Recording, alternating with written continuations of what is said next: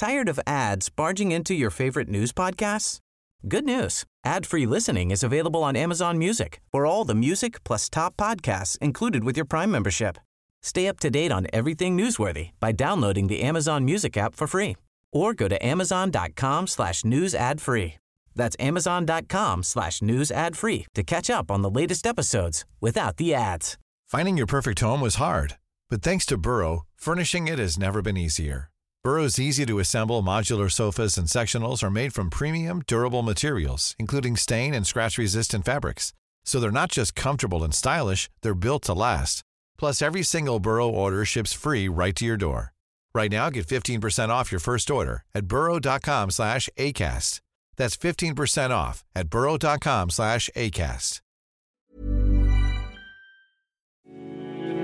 This is The Guardian.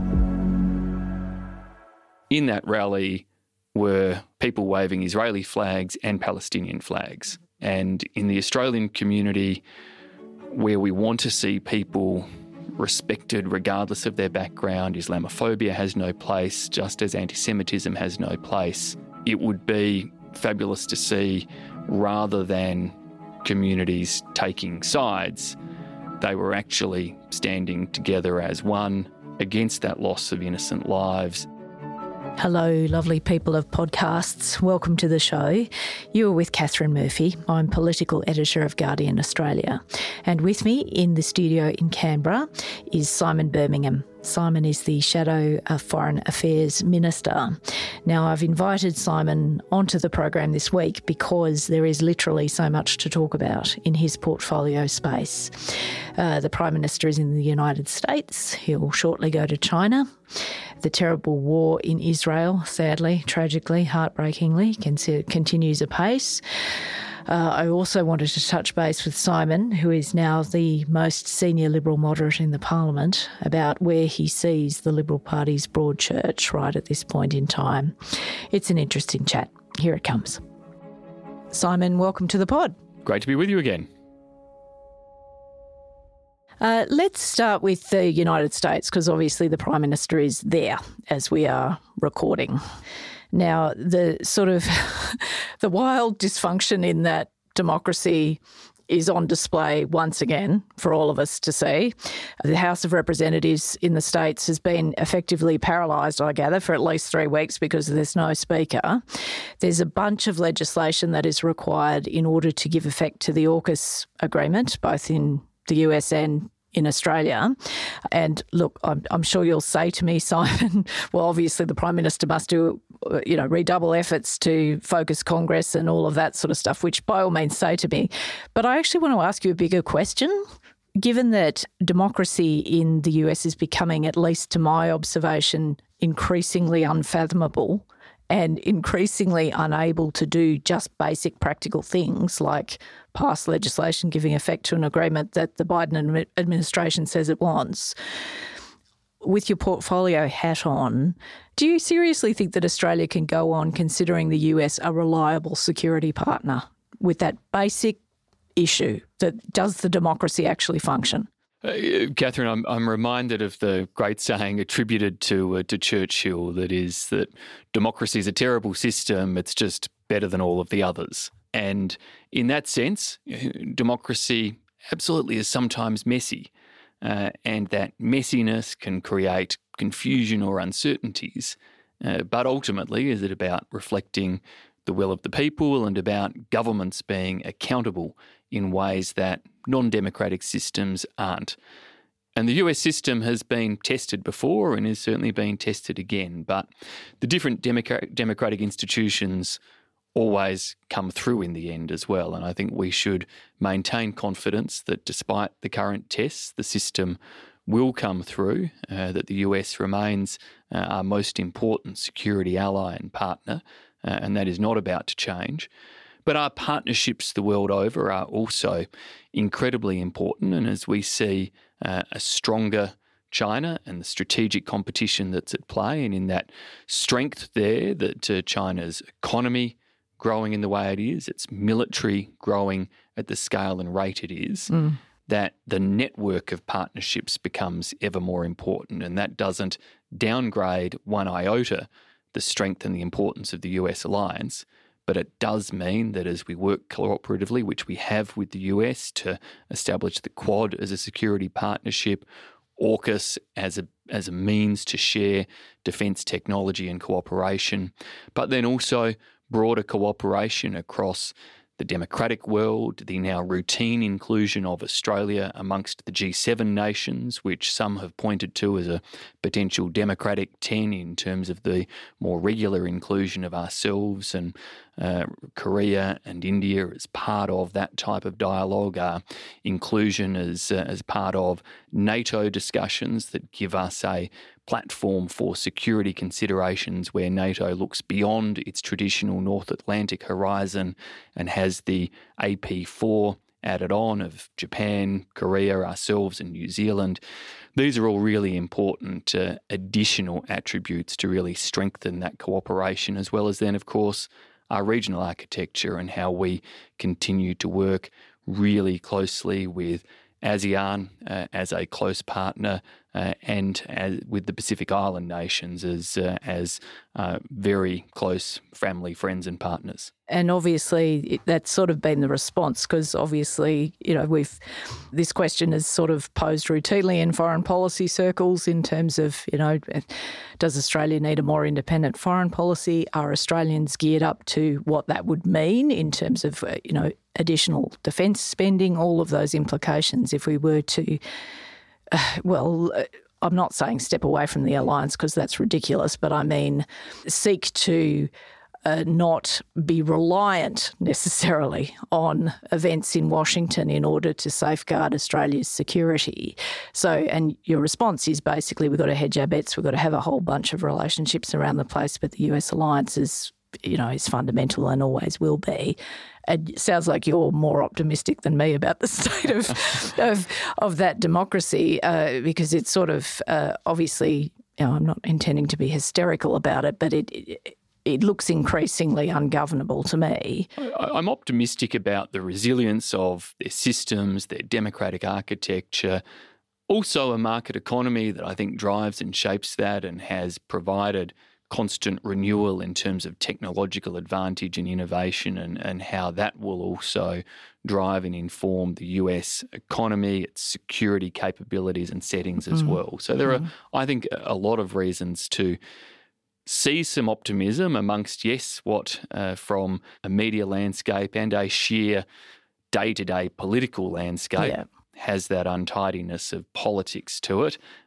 But the bigger picture is one that we certainly shouldn't lose sight of. And just sort of picking up from that, obviously you as the portfolio holder remain convinced of the importance of the US to Australia's security.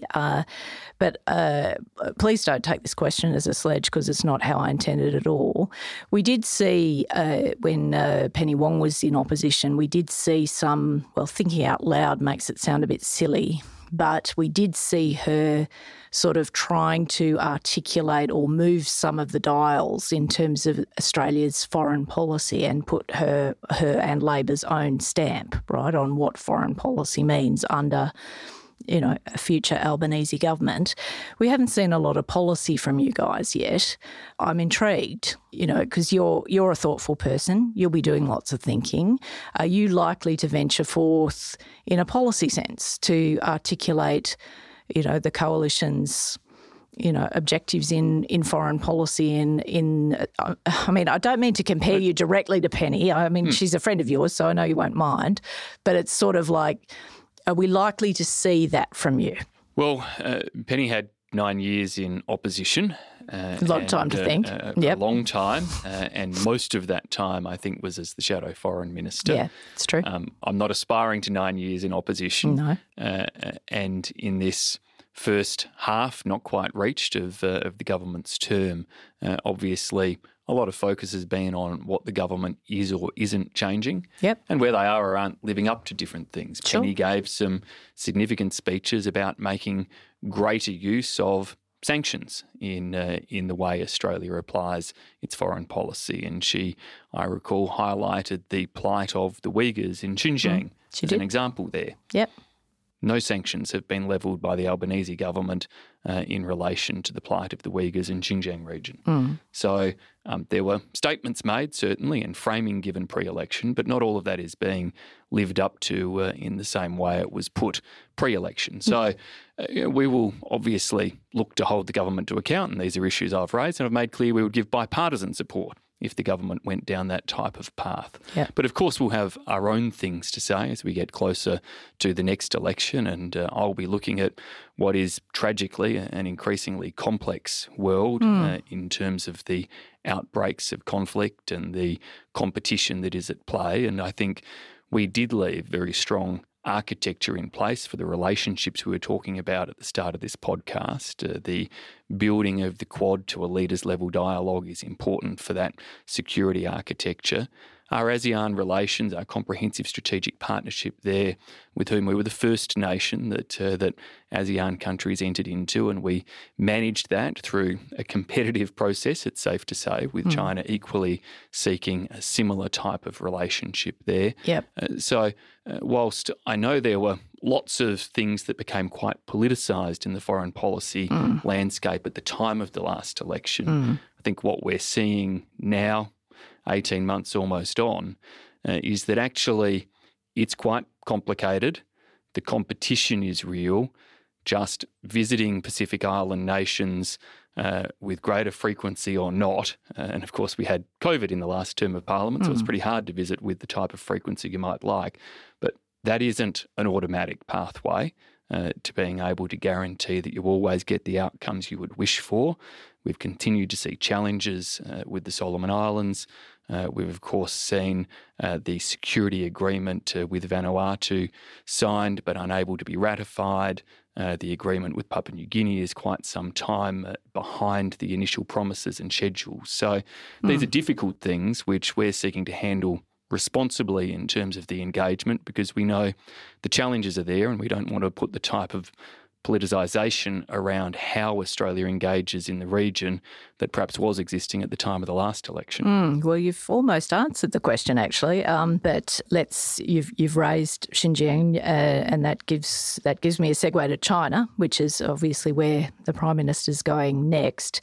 And in terms of how I presage that question, I'm not saying you need to have a different foreign policy in order to tick a box, because obviously there are benefits to Australia in having the country speak with one voice. My very first statement as Shadow Foreign Minister was precisely that, to say we're at our strongest when we speak as one. Yeah. There will be differences. There will particularly be differences in nuance. Yeah. But the strategic pillars, we do want to make sure we are as aligned as possible for the good of the nation. Yeah, no, and I understand that, and I'm sure listeners understand the point you're making, that there is some desirability around that within an accountability framework, which is what you're trying to articulate.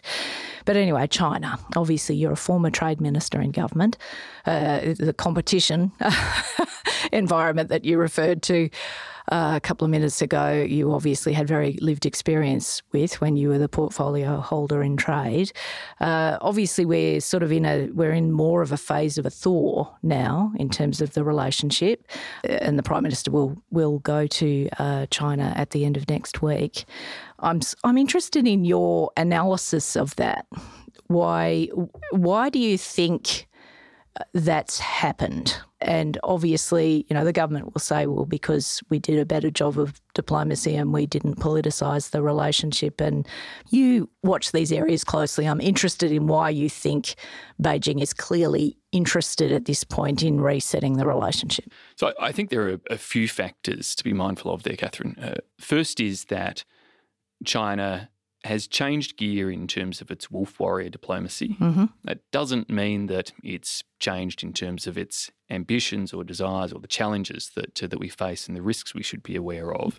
But it does mean that during that COVID period and during that period of escalating aggression towards Australia and the attempts at economic coercion that were driven through the trade sanctions, China was also being very aggressive in its diplomatic style and tone and actions with a number of other countries around the world. Oh, true. Fair. That's changed gear, not just with Australia, but elsewhere.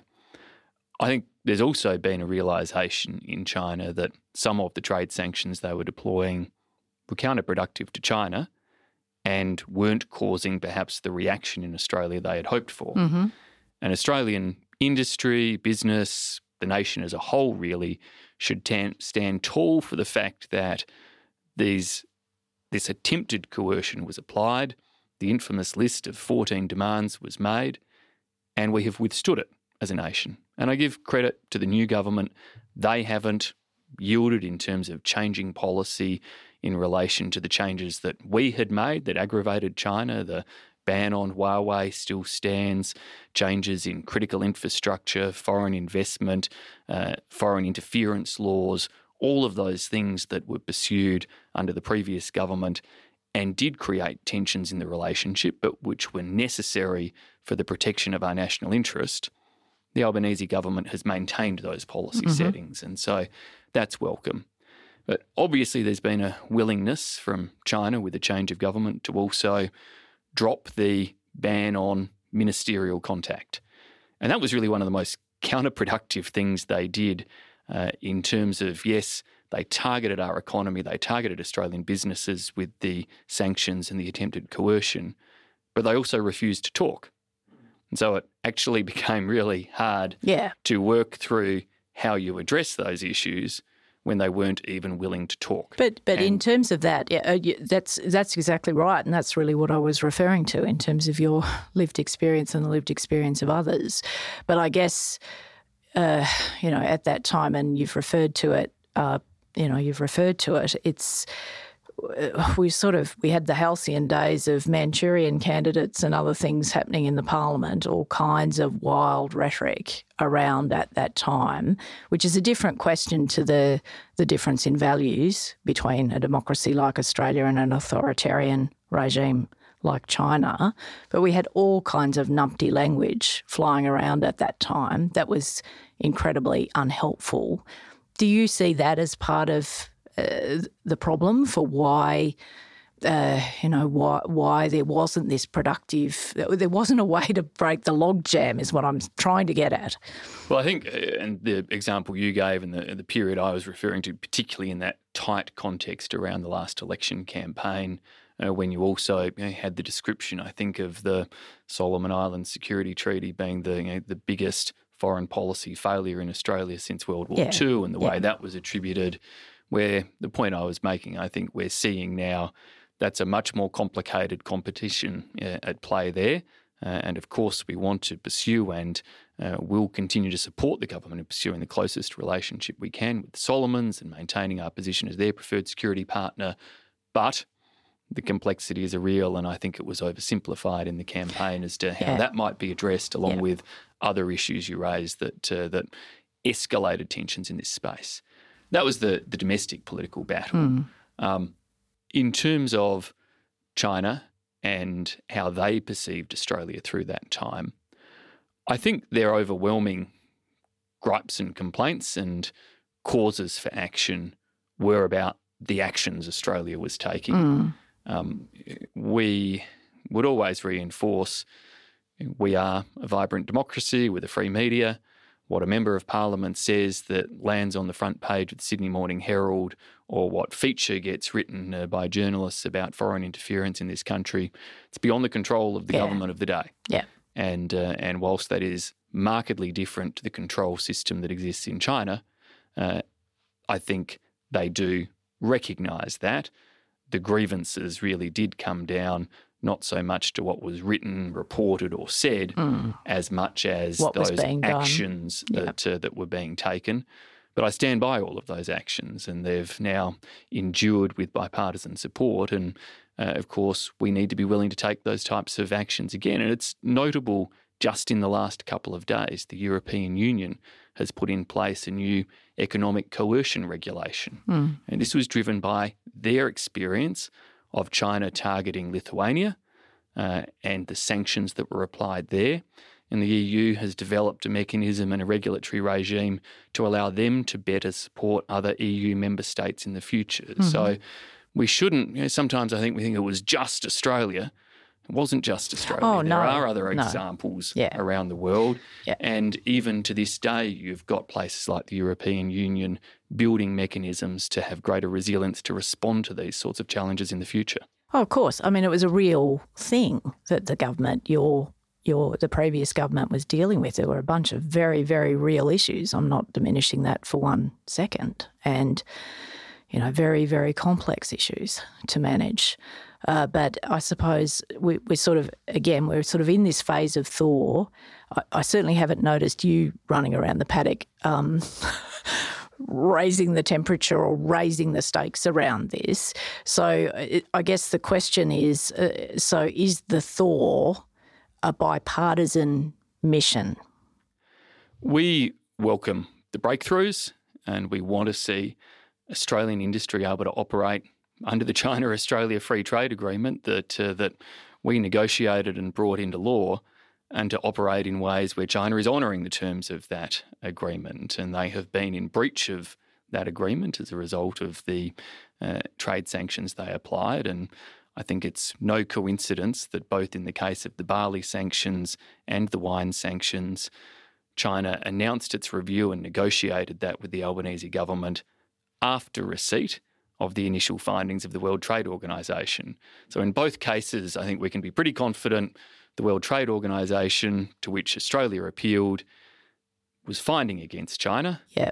And that provided a motivation in terms of China saying, well, we don't want the independent umpire calling this out as economic coercion. We will negotiate. Now, is it the right thing for the Albanese government to therefore enter into those negotiations? Well, from an Australian industry perspective, if it gets an outcome faster that sees the trade sanctions lifted and enables us to stabilise the relationship, of course, that's welcome by industry. It's good for Australian business and jobs. But it's also important that everybody remembers the risk profile, I think, has changed. We've come through a difficult period. There's greater awareness of just how quickly actions like this could be taken, and that they are taken, sadly, in breach of undertakings or agreements that have been entered into. And therefore the need to diversify remains critical. The need to build in terms of more diverse supply chains remains important, and all of those other factors that ought to be considered, as well as the, of course, crucial security factors that are critical too. Let's go to Israel. The war remains deeply troubling at all kinds of levels, and the scale of humanitarian suffering also accompanies, an escalation in hostilities. So the trajectory still appears dangerous, and I don't, because obviously we like these conversations to be a bit timeless in terms of the podcast. I don't want to strand us around particular issues because it's a movable feast. I think folks listening to the show may have seen news reports of the ambassador at the National Press Club this week. That happened on Wednesday. It was quite an interesting presentation by him, I thought, as well. I suppose sort of bouncing off that outing by the Israeli ambassador and some of the questioning backwards and forwards, something that really occurred to me listening to it was, I guess there's a risk, isn't there? If obviously there was a heinous act, these militants from Hamas storming across the border, massacring civilians, taking hostages, just unbearable and inexcusable. Really? But then obviously Israel has a right to defend itself. It's clear that Israel's objectives, at least in terms of this conflict, are to disable or disband Hamas. That's a strategic objective. You can understand why it would be. Indeed. But the more things escalate, the more a cycle gets created. And this is the story of this country and that region. The hotter it gets, a new generation of people are then radicalised in conditions like we're seeing in Gaza at the moment, that imperils Israel's security looking forward, because it becomes a cycle, it becomes a bus you can't get off. How concerned are you about that cycle? There are so many things to be concerned about at present, and in that question you framed and put a number of them, and the tragic loss of innocent lives, be they, of course, the Israeli lives lost from Hamas's outrageous and atrocious terrorist act, and the continued holding of hostages and the enormous stress and trauma created by that, but also innocent lives being lost and the lives of children and others in Gaza. And all of those innocent lives being lost are a tragedy. And the potential for more to be lost is also a tragedy. Yet the choice that Israel, of course, faces is that if it doesn't disable Hamas, if it doesn't remove them from a position of being able to undertake such terrorist acts, then it lives under the constant threat and likelihood of more atrocities being undertaken in the future. So your question sort of went to the many steps down the path. What does the world look like? What does that particular region look like sometime after the immediate points of this conflict have unfolded? And I think the hope we have to have and the discussions that are important globally are around how Gaza in particular, and of course Palestinian peoples more generally, are supported and rebuilt in the period after that conflict without a Hamas government in place using the position of government as an ability to build its terrorist capabilities. And so there will be a clear role in some form or another for the international community, particularly probably Arab states, to hopefully step up and play a leading role in providing for some form of peacekeeping, some form of rebuilding, some form of stabilisation that may eventually lead to proper peace discussions and proper discussions about how Israelis and Palestinians can live side by side, hopefully, maybe, ultimately in a two-state solution. But that part seems so remote at present that I think just getting to the what type of stabilisation force could exist and operate is going to be a big enough test for whether international cooperation is viable nowadays. But we should be mindful. Australia still contributes to 3 international forces within that immediate region, 2 of them UN-led, one of them a non-UN but multinational force, dealing with issues such as the Sinai, but elsewhere that historically have seen some form of negotiation and have seen international cooperation to bring to bear that type of stabilisation arrangement. So perhaps at present, in the depth of darkness that everybody is in, it is very hard amongst the day-to-day media coverage, the terrible, terrible tragedy around the loss of life, to look to what could sound like an optimistic scenario, but something is going to have to hopefully replace Hamas in Gaza, and it is upon the shoulders of the international community to be, amidst all of the immediate problems, also thinking and looking about what that medium-term arrangement looks like. Well, that's sort of what's prompted the question, and obviously, well, I won't put words in your mouth. I'll just sharpen the question. Obviously, I would think it's in Israel's interests to, well, I don't want to invoke the word restraint because we had a very... It's a different debate. We had a very, in my view, very silly kind of...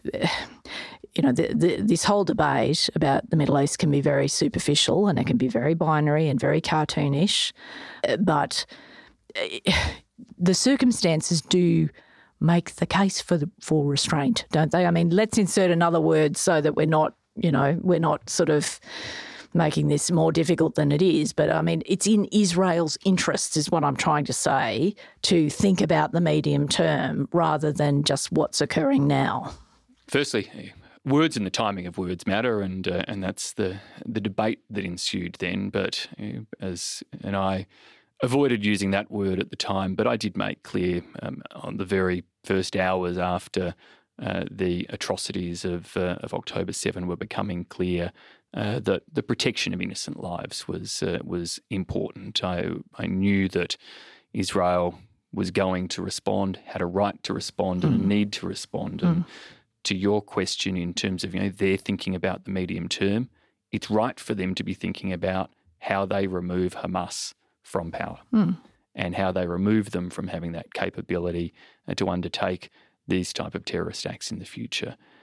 And tragically, while Hamas continues to hold hostages, to use Palestinian civilians as a shield, the circumstances are such that the removal of them from power is going to see further loss of innocent life. Israel should act in ways that are consistent with international humanitarian law. That's the bipartisan motion supported through the parliament, and we all support that. Others will be judge of that over the weeks, months and years to come, I've got no doubt. And there are appropriate international ways in which those questions are answered. But that medium-term proposition starts firstly with the removal of Hamas, secondly with the what comes next equation. And my urging is for people to be thinking about that.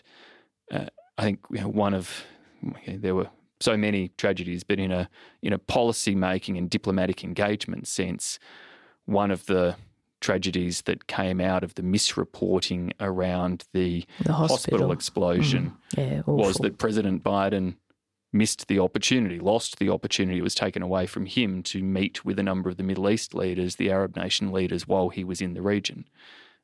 And that was no doubt an opportunity for him to be working on the immediacy of how the conflict is contained at present, but also the medium term of how, once Hamas is removed, the region responds and tries to support something that provides a better and more stable future. Now, I've no doubt that Secretary Blinken and President Biden are trying to continue that diplomatic effort, and it's critical for them to do so. But we saw the consequences of people being too ready to believe reports of Hamas and not actually applying the filter and lens of waiting for credible evidence. Well, it's sort of the difficulty writ large. It's sort of from our perspective as reporters, it's sort of like, the difficulties associated or getting to truth in conflicts like this, sort of as kinetic and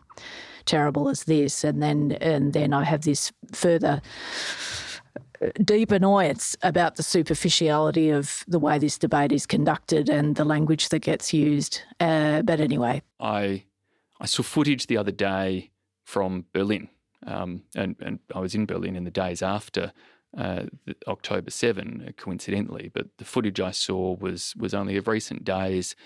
It was a rally being addressed by the Israeli ambassador to Germany, and in that rally were people waving Israeli flags and Palestinian flags, and that was focused on the type of bringing community together that ideally we would all see. And in the Australian community, where we want to see people respected regardless of their background, Islamophobia has no place, just as anti-Semitism has no place.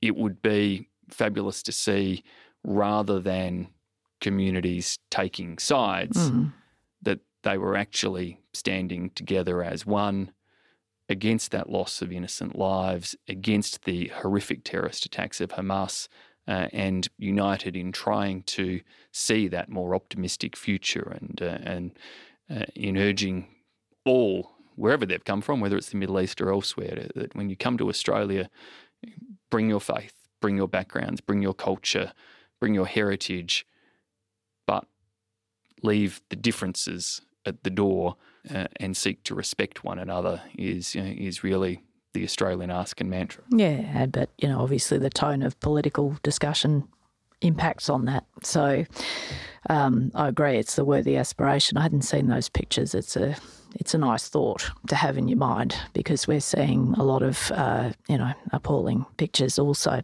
Now, we're on the clock now. Obviously, I need a couple of questions because you are the most senior Liberal moderate left. Maurice is gone. I've just got to ask you, are you hanging around? Yes, I'm here. I'm committed. I'm fortunate to have a portfolio that is more stimulating than I would wish it to be, given the topics we've just been discussing.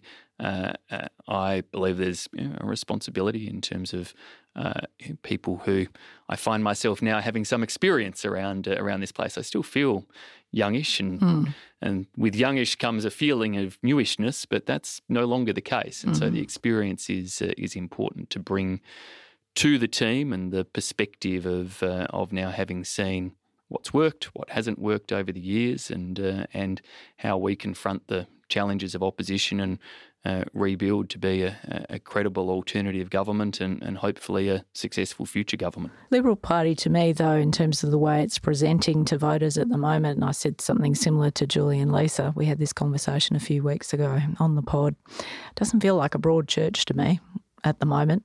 It's very monotonal. If we think about the last parliament, obviously that's a function of numbers. A lot of talented moderate Liberals lost their seats in the last federal election, but pretty monotonal at the moment. Doesn't feel to me like moderate voices are quite as present as they have been in some periods past. Am I wrong about that? Well, I think if I take it out of the factional landscape, even just in a geographical sense, the consequences of the last election in particular has seen very few city-based and even metropolitan-based MPs limited, and particularly outside of Queensland, relatively few city or metropolitan-based MPs within the party room. And so we have a real job to do to rebuild our electoral position in those metropolitan areas and across Australia's cities, and to make sure that gives the type of balance to the party room in the future, geographically, different perspectives, and yes, in terms of philosophical outlook and values. I certainly still believe that John Howard's oft-stated mantra about the fact that the party is at its strongest when both wings are flying well is an important element there, that we are a custodian of Liberal tradition and Conservative tradition in this country, and that we need to maintain that to be at our strongest in terms of the policy platforms and positions we take, but also electorally. And I think also, though, that if I reflect on where the Australian electorate appears to be at, I think they're overwhelmingly practically driven in terms of electoral thinking and outlook. And so to reconnect with particularly suburban and metropolitan households, they're really going to want to see the practical questions around how we tackle electricity prices and emissions, how we make sure that we have strong answers for cost of living and inflationary pressures and women's workforce participation, how we ensure that in the national security type space we're giving reassurance to Australia having strong national defences, a secure place in the world and alliances, as well as strong and credible diplomatic presence and engagement with the world to make sure that we are planning for the worst but working for the best. What about the teal seats? Independents are hard to dislodge once they are there. That doesn't mean we shouldn't try, and there will be different points across the teal seats that I think we can pursue. We saw on the industrial relations legislation that teal MPs took different stances, and there is, of course, another test in industrial relations legislation coming up. And so I think that gives some opportunity to start to tease out in some of those practical areas that affect small businesses across teal seats, that affect others who are focused on economic values, to highlight that they are not necessarily economic liberals as well as social liberals, or however they choose to frame themselves, that some of them have far closer positions to the Labor Party, and so we'll have to look carefully at how we frame that. Of course, the policy positions I was talking about before, which I think remain important in those teal seats, and especially some of those challenges around housing and entry and access to the housing market, where we're seeing higher levels of renters in some of those seats. Yep. Our party needs to make sure that those voters see a pathway to home ownership. That has to be our answer, not one focused on the rental market, but one focused on getting people out of the rental market and into home ownership, and that can equally be a strong and credible pathway and proposition of practical steps into those types of communities. Yeah, I think it's possible, and I've in various pod episodes I've mentioned this for listeners. I think it is possible that we see something quite interesting from you guys on housing, and that will be interesting. And this is a silly question, Simon, because there's no way you can answer it, but I'll ask it anyway. It's Take a breath. Well, it's sort of like, yes, of course, policy is part of the answer to reconnecting with voters who didn't vote Liberal in the last federal election. Of course, it's part of the answer, but as I said, things are very monotonal. I don't know that Peter Dutton is your best sales card in teal electorates as, hello, come back to the Liberal Party, we really get you, based on all the positioning to date. How is the Liberal Party going to go about this conversation with disaffected metropolitan voters? Because I don't think your current leader is your best salesperson. Well, plenty of people said that, of course, about Tony Abbott back at the time as well. And in Peter, I think there's a leader who is even more geared towards practical solutions and approaches. I don't see in Peter somebody who is actually all that motivated by what might be described as the culture wars or those types of things. Peter has strong and firm positions. There's no doubt about that. And he's had to make difficult decisions throughout the years. But nor has he necessarily been driven or fixated in terms of different social policy areas that have formed the schism of the country over the years. His focus has been fair. In those areas of national security and bread and butter politics issues. And as I say, yes, he's made hard, difficult decisions that have given him a hard image at times. There's no denying that. But I think it's a different lens of interests and issues to, for example, what Tony had, who obviously did win the support of the electorate, including at that stage those teal seats. But Tony Abbott weaponised climate change, which is an area that you care, I know very deeply about.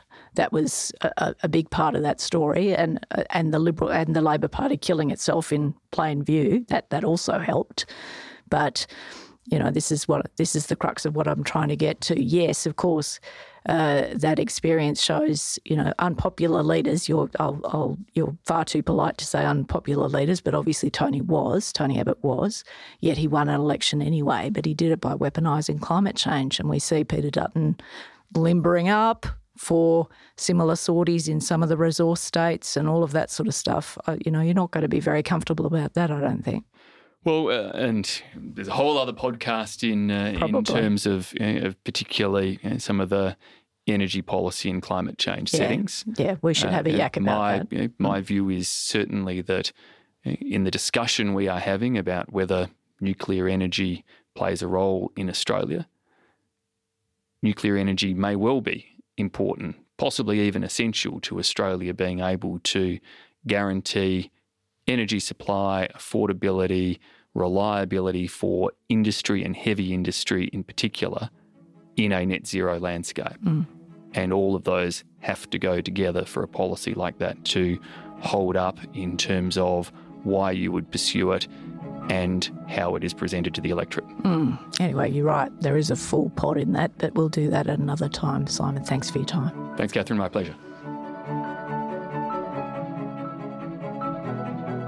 Well, thank you guys so much for listening. We appreciate it as always. Don't forget to listen, share, rate, review, all of that jazz.